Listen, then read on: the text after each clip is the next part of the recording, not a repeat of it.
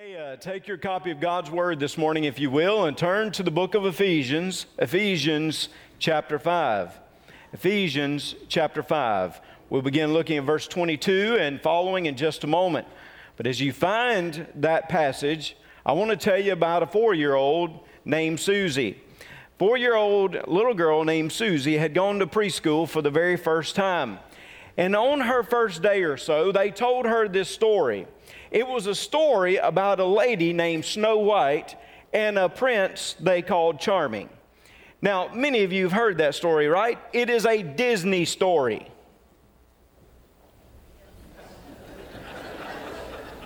Hopefully in the gathering, you're more familiar with Disney.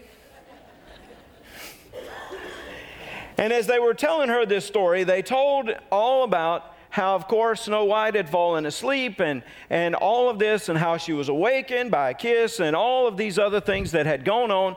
And at the end of the story, she was so excited to hear how it all resolved. And she went home to see her mom that afternoon. And as she saw her mom, she said, "Mom, I got to tell you a story about a guy named Prince Charming and a lady named Snow White." And she began to relate the whole story back and forth. And again, she got to the final scene. She got to the resolution of the story. She looked at her mom and she said, "And you know what happened then, Mom, after it was all done? Do you know what happened?"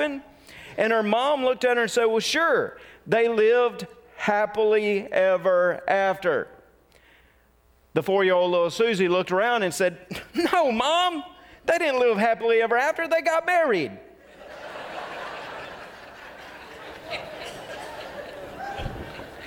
You know, when I think about marriage, there are all kinds of different viewpoints and different understandings. There are those who think, marriage is just something where you live happily ever after. You never have any kind of issue. Now, usually that view is held by those who have not been married, right? Because those of us who are married understand there are a lot of difficulties that come in marriage, that come in any relationship, but particularly in marriage, there are difficulties that come. You can find happiness, though. Unlike Susie, who probably thought marriage was not any kind of happiness, there is happiness and there is joy within the marriage relationship. I would suggest to you that the marriage relationship is the greatest earthly relationship we can have. I believe that as you think about the relationships that God allows you to enjoy, certainly our relationship with Him is priority. It is foremost. But outside of our relationship with Him, the earthly relationships that we have here, the greatest earthly relationship is found in marriage. Now, even Paul gave priority to marriage. And remember, Paul understood he was a single individual, and he even told us that there is a gift of singleness, and that there are some who are called to singleness. And he says it is to be preferred in many ways. But then, in that same kind of attitude, he writes Ephesians 5 to show us how marriage itself can display the good news of Jesus, how the marriage that we can have is rooted in creation and in Christ, and certainly in consecration as we live together. I want you to see what he says as we look at Ephesians chapter 5. Verse 21, he had told us that we are to submit to one another in the fear of God. So in other words, there is a mutual submission that all of us should have to one another. All of us should live humbly before each other. So when I come into this place and I see you, I should live with a humble state before you. When I see you on the street, there should be humility that I display toward who you are as I think about your interest, as I think about who God has made you to be. So there is mutual submission. But then what he does is he reminds us that there is a relationship of marriage where you find differences, where you find blessing and joy, and he gives us some type of practical application as we come to his passage. Look in verse 22. "Wives, submit to your own husbands as to the Lord. For the husband is the head of the wife, as also Christ is the head of the church, and he is the Savior of the body. Therefore, just as the church is subject to Christ, So let the wives be to their own husbands in everything. Husbands, love your wives, just as Christ also loved the church and gave himself for her, that he might sanctify and cleanse her with a washing of water by the word, that he might present her to himself a glorious church, not having spot or wrinkle or any such thing, but that she should be holy and without blemish. So husbands ought to love their own wives as their own bodies. He who loves his wife loves himself. For no one ever hated his own flesh, but nourishes and cherishes it, just as the Lord does the church. For we are members of his body, of his flesh, and of his bones. For this reason, a man shall leave his father and mother and be joined to his wife, and the two shall become one flesh. This is a great mystery, but I speak concerning Christ and the church. Nevertheless, let each one of you in particular so love his own wife as himself, and let the wife see that she respects her husband. So, upon the heels of saying that we are mutually submissive to one another, he comes and he reminds us of this great relationship of marriage and how there is equality, but yet there are differences. How marriage is to be one man and one woman bound together in a covenant relationship for a lifetime. Two equal partners with distinct differences. In particular, he'll say that the husband is to be the spiritual leader of the household. Now, let me try to flesh this out for you today, because I understand that this passage seems to be so out of touch with society and culture and our maybe many understanding even within the church today. So let me try to flesh it out for you as best as I understand it, as Paul lays it out for us. When we think about this design of marriage, and this is a design, that there is one man and one woman that are called together in a covenant relationship for a lifetime, that they are equal partners before God, and yet there are distinct differences. When I think about that design, I understand that that design is a creational design, that it was designed in creation itself, that God wove this type of relationship together in the creation event. See, as we think about this passage this morning, there are so many who would say, well, this passage is rooted in culture. It is the way of life. It is the way of life for Paul and for those who are reading this. So they would say it's a cultural design. Others would try to object this morning to this passage, and they would say that this passage is rooted in the fall. Because remember, it was after the sin and the consequences that came upon Adam and Eve that the scripture says that there would be this hard, domineering rule of the man over his wife. You would be right in some cases because it does speak about that, but it speaks, I think, of the distortion of sin itself. We're going to get to that a little later. Creation shows us that there are roles, there are places for us in our marriage relationship. The creational design of marriage. In verse 22, it says again, wives, submit to your own husbands as to the Lord. Notice Paul is speaking to the Lord. He's not talking to culture and saying it's because culture does it this way. He's not speaking about how it is the sinful distortion of the design. He says it is to the Lord, that the Lord has given us, in a sense, this design. In Colossians 3:18, it tells wives to submit to their own husbands as is fitting to the Lord. That language, fitting, it means that there is a legal precedent. It is a legal standard. In other words, it has been woven into creation itself that this is what God intended in marriage. Even Paul, as he will speak back to Genesis, you look at verse 31 that we read a moment ago, which is, again, quotation of Genesis 2:24. It says, for this reason a man shall leave his father and mother and be joined to his wife, and the two shall become one flesh. In that passage, he is referring back to the Genesis account, and he says there was this design in creation. God intended for a man to leave his father and mother and to cleave. That word cleave means to be glued together or to be concreted together. In other words, there is a holy glue that holds you together in a marriage relationship. He says a man is to leave his father and mother, cleave unto his wife. Man, I feel like I need to stop there and preach a little bit. Wives, don't you think I need to stop and preach just a little bit? You know, that leaving father and mother, you know, kind of moving on. There is a healthy detachment, emancipation from your parents, where you begin to initiate a new family. Now, some of you who are parents, you probably wished I'd preach a little more about this too, right? Because if they leave and they cut some of the ties, that means that your financial obligations are not quite as much.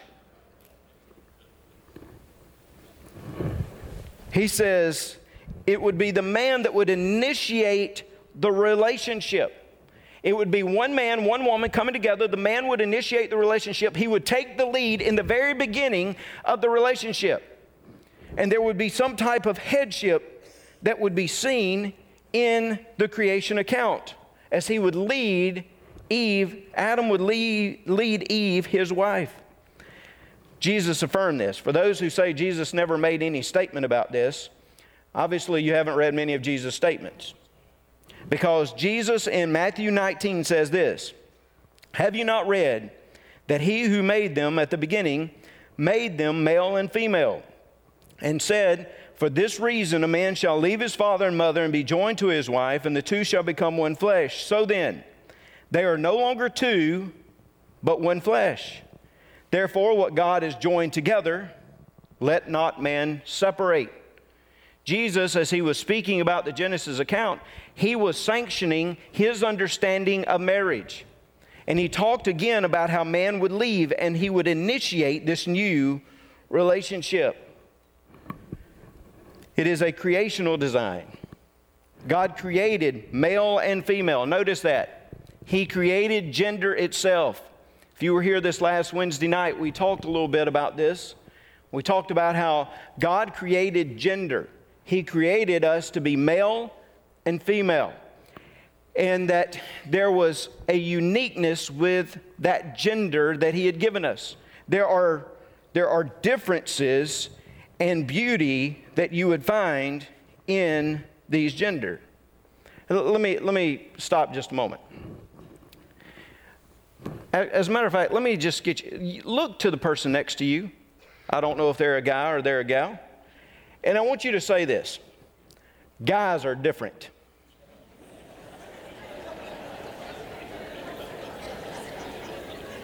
They are very different.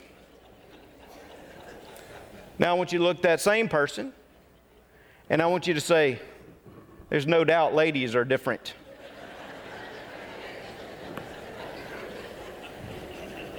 Would you agree? Guys and ladies are different. Absolutely. Every time I go through a premarital counseling session or I work with different ones, I recognize, I'm reminded that we, in our gender, we're different. Guys and gals are different. It's okay. We communicate differently. There's a book I always will recommend to people. It's a book entitled Men Are Like Waffles and Women Are Like Spaghetti. It speaks about communication skills and how men are more like, just give me the facts, let me box it into my waffle kind of understanding. And women, everything, it just seems to run together like spaghetti, you know? They can connect topic after topic after topic. I tell them to read that, try to understand it. Hopefully it'll help you in marriage. We're different. We're different.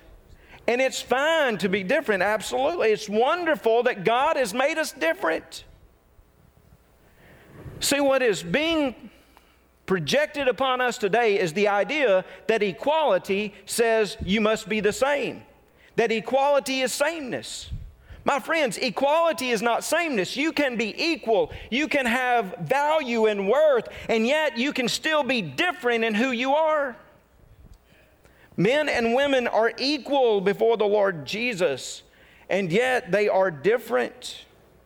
Tim Keller points out in the creation event, and he says that when God said He was looking for a suitable helper for Adam, He says that word suitable actually translates two words in the Hebrew. The Hebrew words are like opposite. Like opposite. They translate it suitable. Think about that. Like opposite. How can you be alike and opposite at the same time? And yet, I think what the text was saying is that God was going to create somebody that was different, and yet this individual was going to complement his life, his identity.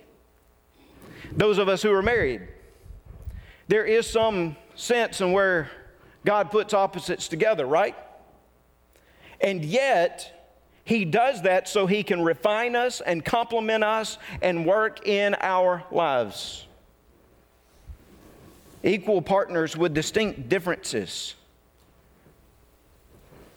Here Paul says there are differences even in the roles we play. He says here that the husband is to lead his family, that he says he is the head. In other words, there is some type of source coming from him. He is the one that is providing leadership to the family, to the wife.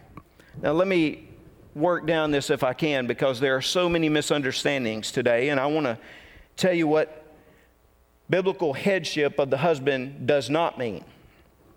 This idea of the biblical headship or leadership of the husband does not mean that the wife is worth less than her husband. I just told you a moment ago that we are equal partners before God. Why? Because in Genesis 1:27, it says that God looks and He says, "Let us make man in our own image." And it says then to us that He made man in His image, and then He made them male and female. It's in that same category, same idea. In other words, men bear the image of God, and so do women. Again, if you were here Wednesday night, we talked some about the Imago Dei, the image of God, which resides in every person that has breath. And because of every person that is here on this earth, or even in his or her mother's womb, because each one bears the image of God, each one should be respected as the life that God has given. Everybody. The Imago Dei. Some of you say, but I don't understand that. How can you be equal, and yet this scripture say that wives are to submit to their husbands? How is that equality? I would give you the example of the Trinity for just a moment. Think about the Trinity, Father, Son, Holy Spirit. Would you agree with me that the Father, Son, and Holy Spirit are all of equal essence and attribute? They're equally powerful, they're equally God. Each person, right? Good. Going to do a doctrinal study in about 4 weeks, probably now. They are equally God. Father, Son, Holy Spirit have the essence, the attributes of deity. And yet, did not Jesus willingly submit Himself to the Father? He was equal to the Father. He had the power just as the Father had, but He willingly submitted to the Father. It did not take away from His equality. Rather, He saw what His role was to come. And what a role. A role to come and to die for us on the cross of Calvary, to be resurrected and to provide us salvation. And yet, at each step, He was in the Father's will. He was submitting Himself to the Father. He was being about the Father's business. You can have a different role and still be of the same equality, the same value, the same worth. Biblical leadership of the husband does not mean that the wife is worth less than her husband. It does not mean the wife is of lesser intelligence. There are many case studies right here before me.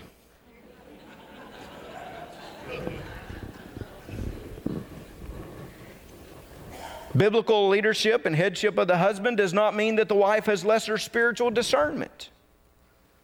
I would argue, as I look at 1 Peter chapter 3, verse 1, which talks about the unbelieving husband and how Peter tells the wife, who is a believing wife, to stay with him and to pray for him and to seek him. But he also says you are to submit to him. Now think about that. You and I would totally agree if she is a Christian, she's got a whole lot more spiritual discernment than he does. So it's not saying that just because the husband is the leader of the household that somehow the wife is of lesser spiritual discernment.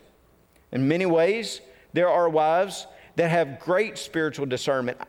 I'm going to be honest, I'm grateful for mine, who speaks into my life and reminds me from time to time about different spiritual things and seeing things.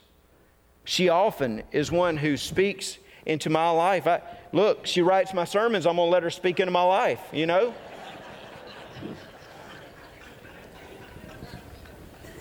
Biblical leadership, headship of the husband, does not mean that the wife submits to every man. Notice this, submit to your own husbands. Didn't say submit to every man, it says submit to your own husbands. This is a family dynamic. And I love this picture that it gives us, not only here in verse 22, but in verse 23, and really in verse 25 as well. It's the idea is, that's your husband. That's yours. This is your wife. That's yours. Not in a possessive type of jealous way, but in the way of, hey, God has put you together and there is a connection that is there. And look, you can look and say, that's my man. You can look and say, that's my woman. There's a distinct relationship that is there. You do not have to submit to every man. A wife does not. Also, biblical leadership and headship does not mean that the wife submits to immoral demands or requests of her husband. Just because the husband says something does not mean that she capitulates, especially if it is ungodly or immoral. Don't miss this. Wives, submit to your own husbands as to the Lord. Who's the boss? God is. And no matter whether it's a parent, a husband, an authority in government, whatever else, if they tell you to do something that is ungodly and immoral, you have a responsibility to say, not going to happen. I must follow him. Biblical leadership and headship does not mean that the wife gives up opportunity to influence her husband. I'll take you back to 1 Peter 3. In her submission to an unbelieving husband, what she is hoping is to win him to the Lord. She is trying to influence him. I would say to you that it is perfectly fine and good for women to have influence with their husbands. They should seek to influence them in the right way. What does it mean? It means caring respect for the husband and his leadership. In verse 33 it said, let each one of you particular that be husbands so love his own wife as himself, and let the wife see that she respects the husband. This is a creational design. God began it this way. It's not cultural. It's not just a result of the fall. It is creational. And it is a Christ-centered design. A Christ-centered. I don't know if you noted this, but when Paul is making his argument, he pivots to Christ and Christ's relationship to the church, because it is rooted in Christ and who he is. He says that there is a Christ-centered design. Christ in his bride, Christ in his body, those two analogies that he will use. Christ and his bride. Look again at the scripture here. It says, verse 23, the husband is the head of the wife, as also Christ is the head of the church, and he is the Savior of the body. Therefore, just as the church is subject to Christ, so let wives be to their own husbands. Verse 25, husbands, love your wives, just as Christ also loved the church and gave himself for her. Husbands, your leadership should be based upon the sacrificial love of the Lord Jesus. You and I should be demonstrating the greatest example of love, that the example of love Jesus demonstrated for us. Jesus loved the church so much, what did he do? He sacrificed himself. I read this week that he loved the church literally to death. When he placed his arms there on that cross, he was saying, I love you this much. I give myself for you. That is the love a husband should have for his wife. It is not domineering. It is not abusive. It is a self-sacrificial love. You are willing to give yourself, your selfishness, your desires. You are to focus on her. This is the distinction of Christian marriage, by the way. You and I should be demonstrating marriage in a distinctly Christian way. Now, I'm grateful for those who have been faithful and they come from other different paths of life, but I'm going to tell you that you and I should be demonstrating the greatest picture of marriage because we know the greatest love that has ever been known here on this earth. If I know Jesus and what He's done for me, then that should call me to live life in a loving way to my wife and to my family. A distinctly Christian marriage. He says, Christ and His bride. Christ shows us how He loved His bride, the church, and He was sacrificial. But also, He uses the analogy. It actually draws out of the first analogy, but He uses a second analogy in verse 28. He says, so husbands ought to love their own wives as their own bodies. He who loves his wife loves himself, for no one ever hated his own flesh, but nourishes and cherishes it, just as the Lord does the church, for we're members of His body. Notice this. And this is really the context in which he quotes Genesis 2:24. He said the idea is that when two become one, they become one flesh. The one flesh principle of Christian marriage. It's like when you come together, no longer are there two separate identities, but now there is one type of unified relationship. And he says, you know, when I came along, and this is Jesus, when He came along and He married the church, He allowed, well, this church became His bride, so to speak. It also became His flesh, just as Genesis 2:24 says. The two become one. And He says no one intentionally harms his own body. You wouldn't, it doesn't make sense that you would harm your own body. And what Jesus says is that your wife is like your body. And if you would not hurt your own body, why would you do things that would hurt your wife? Every kingdom husband ought to outserve his wife because he should love her sacrificially and selflessly. He is to take the initiative.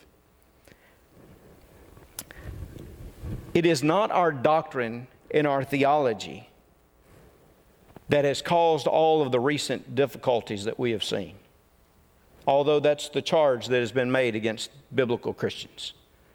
It is a corruption, a sinful corruption of God's intention of husband and wife relationships. Remember again, I said to you in the fall, it said that the consequence for the woman is that she would have a desire for her husband. The idea there, I think, is that there would be this struggle within the marriage and that he would domineer over her. That is because of sinful corruption. No husband, no man should ever abuse, dominate his wife or any other woman in his relationships, ever.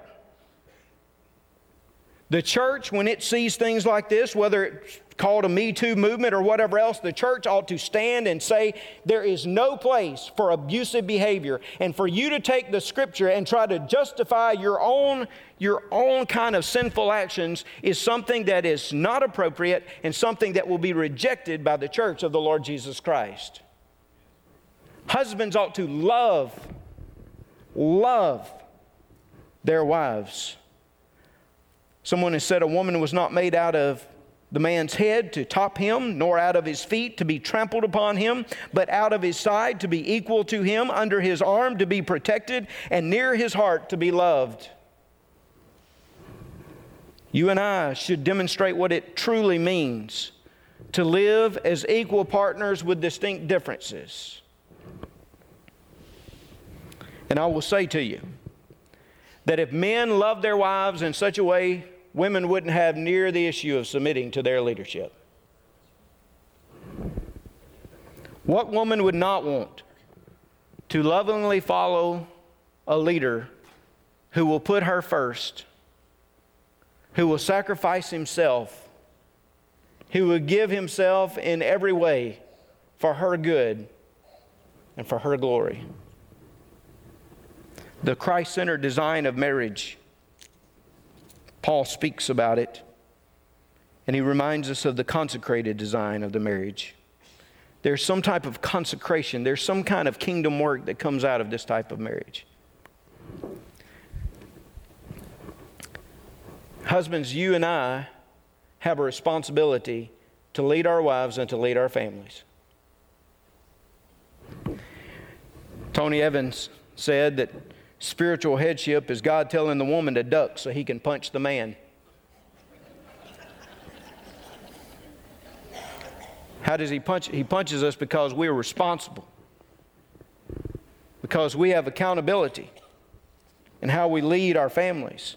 Notice again, verse 26 and verse 27 speaks of Jesus, says that he might sanctify and cleanse her with the washing of water by the word, that he might present her to himself as a glorious church, not having spot or wrinkle or any such thing, but that she should be holy and without blemish.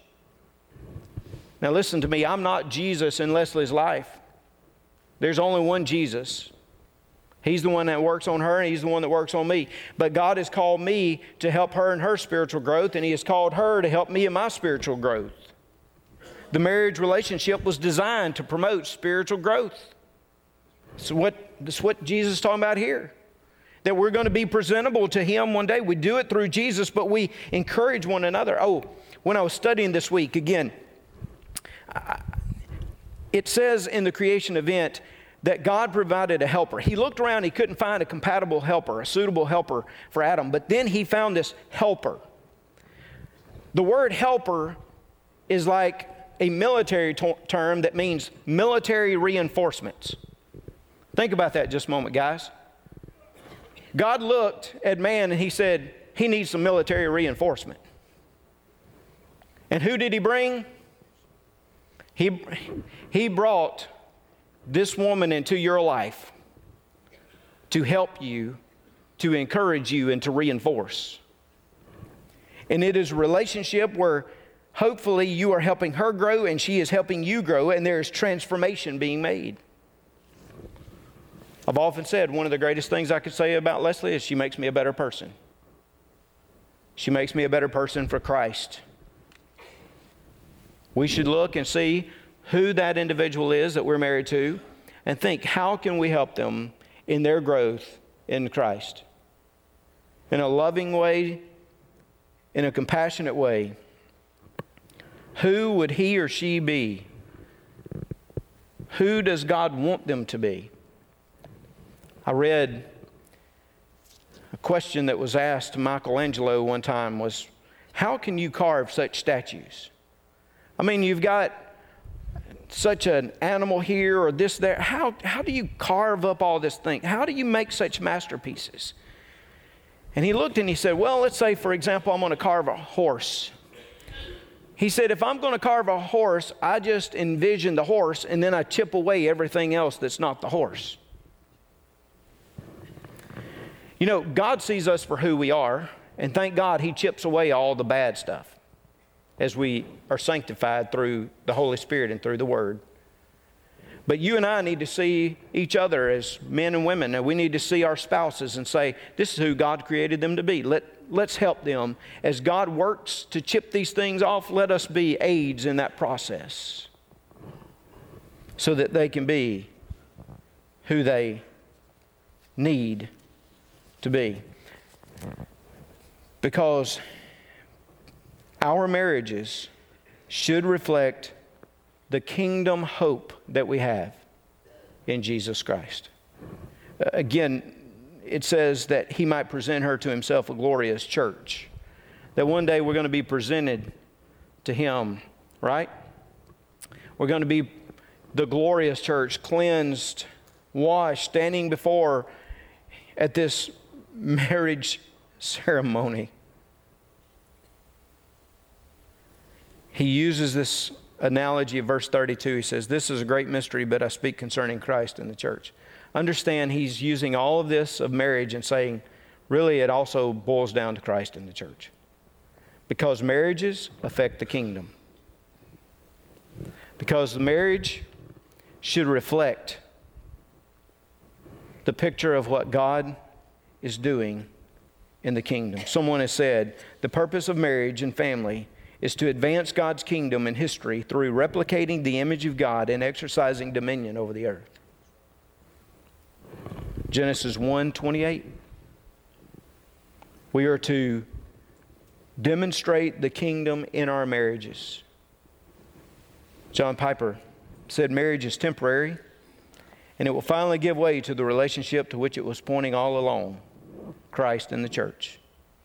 The way a picture is no longer needed when you see face to face. Tim Keller said marriage only gives us a sign and a foretaste of the future kingdom of God. Marriage has a consecrated design and purpose to show us the kingdom. Let me ask you today, folks, is your marriage representing the kingdom of God? Is your marriage demonstrating the kingdom purposes? Is your marriage pointing people toward Christ and His church? Let me come down to this. Husbands, how are you loving your wives in such a way that you are advancing the kingdom of God? Not only in your spousal relationship, but in your family relationship, in your community relationship, and beyond. How are you demonstrating the creational design, the Christ-centered design, and the consecrated design that God has for marriage? I have a feeling that this morning that some of us guys in particular need to do some business with the Lord. We need to pause and we need to say, God, I'm sorry. Some of us need to stop and say, God, I need your strength. I need your Spirit to remind me of who I need to be. Some of us need to stop today and say, all right, God, I've been letting this slip a while. I've been passive in some of these things, but today I take the initiative. And I want to follow you first so that I can lead in an effective way.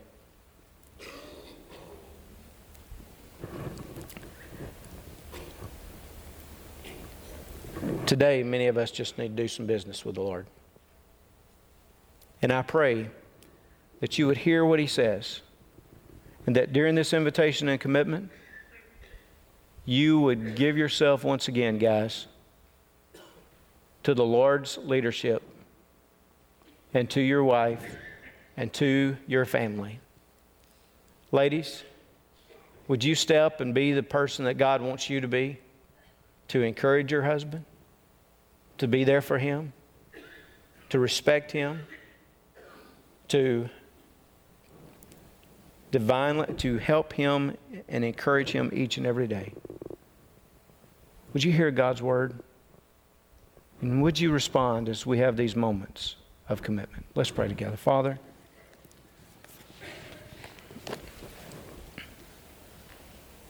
Lord, what a difficult passage in so many ways, but not just too difficult in trying to explain or work through. Lord, to be honest, difficulty of responding to.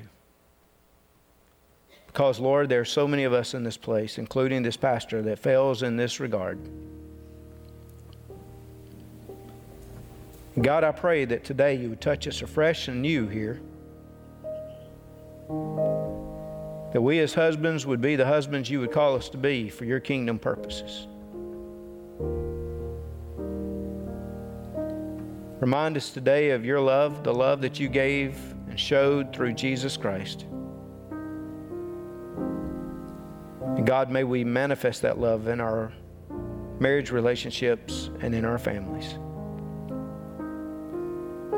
God, today there's some marriages that are hanging by a thread. And I pray that, Lord, you would use whatever resource to strengthen them. But Lord, I pray right now that your Spirit would be all over those situations and just bind the two into one again. God, help us to be the men and women we should be. And we pray now that you would give us the liberty to commit, the courage to stand together as families. We pray it in Jesus' name. Amen. Would you stand?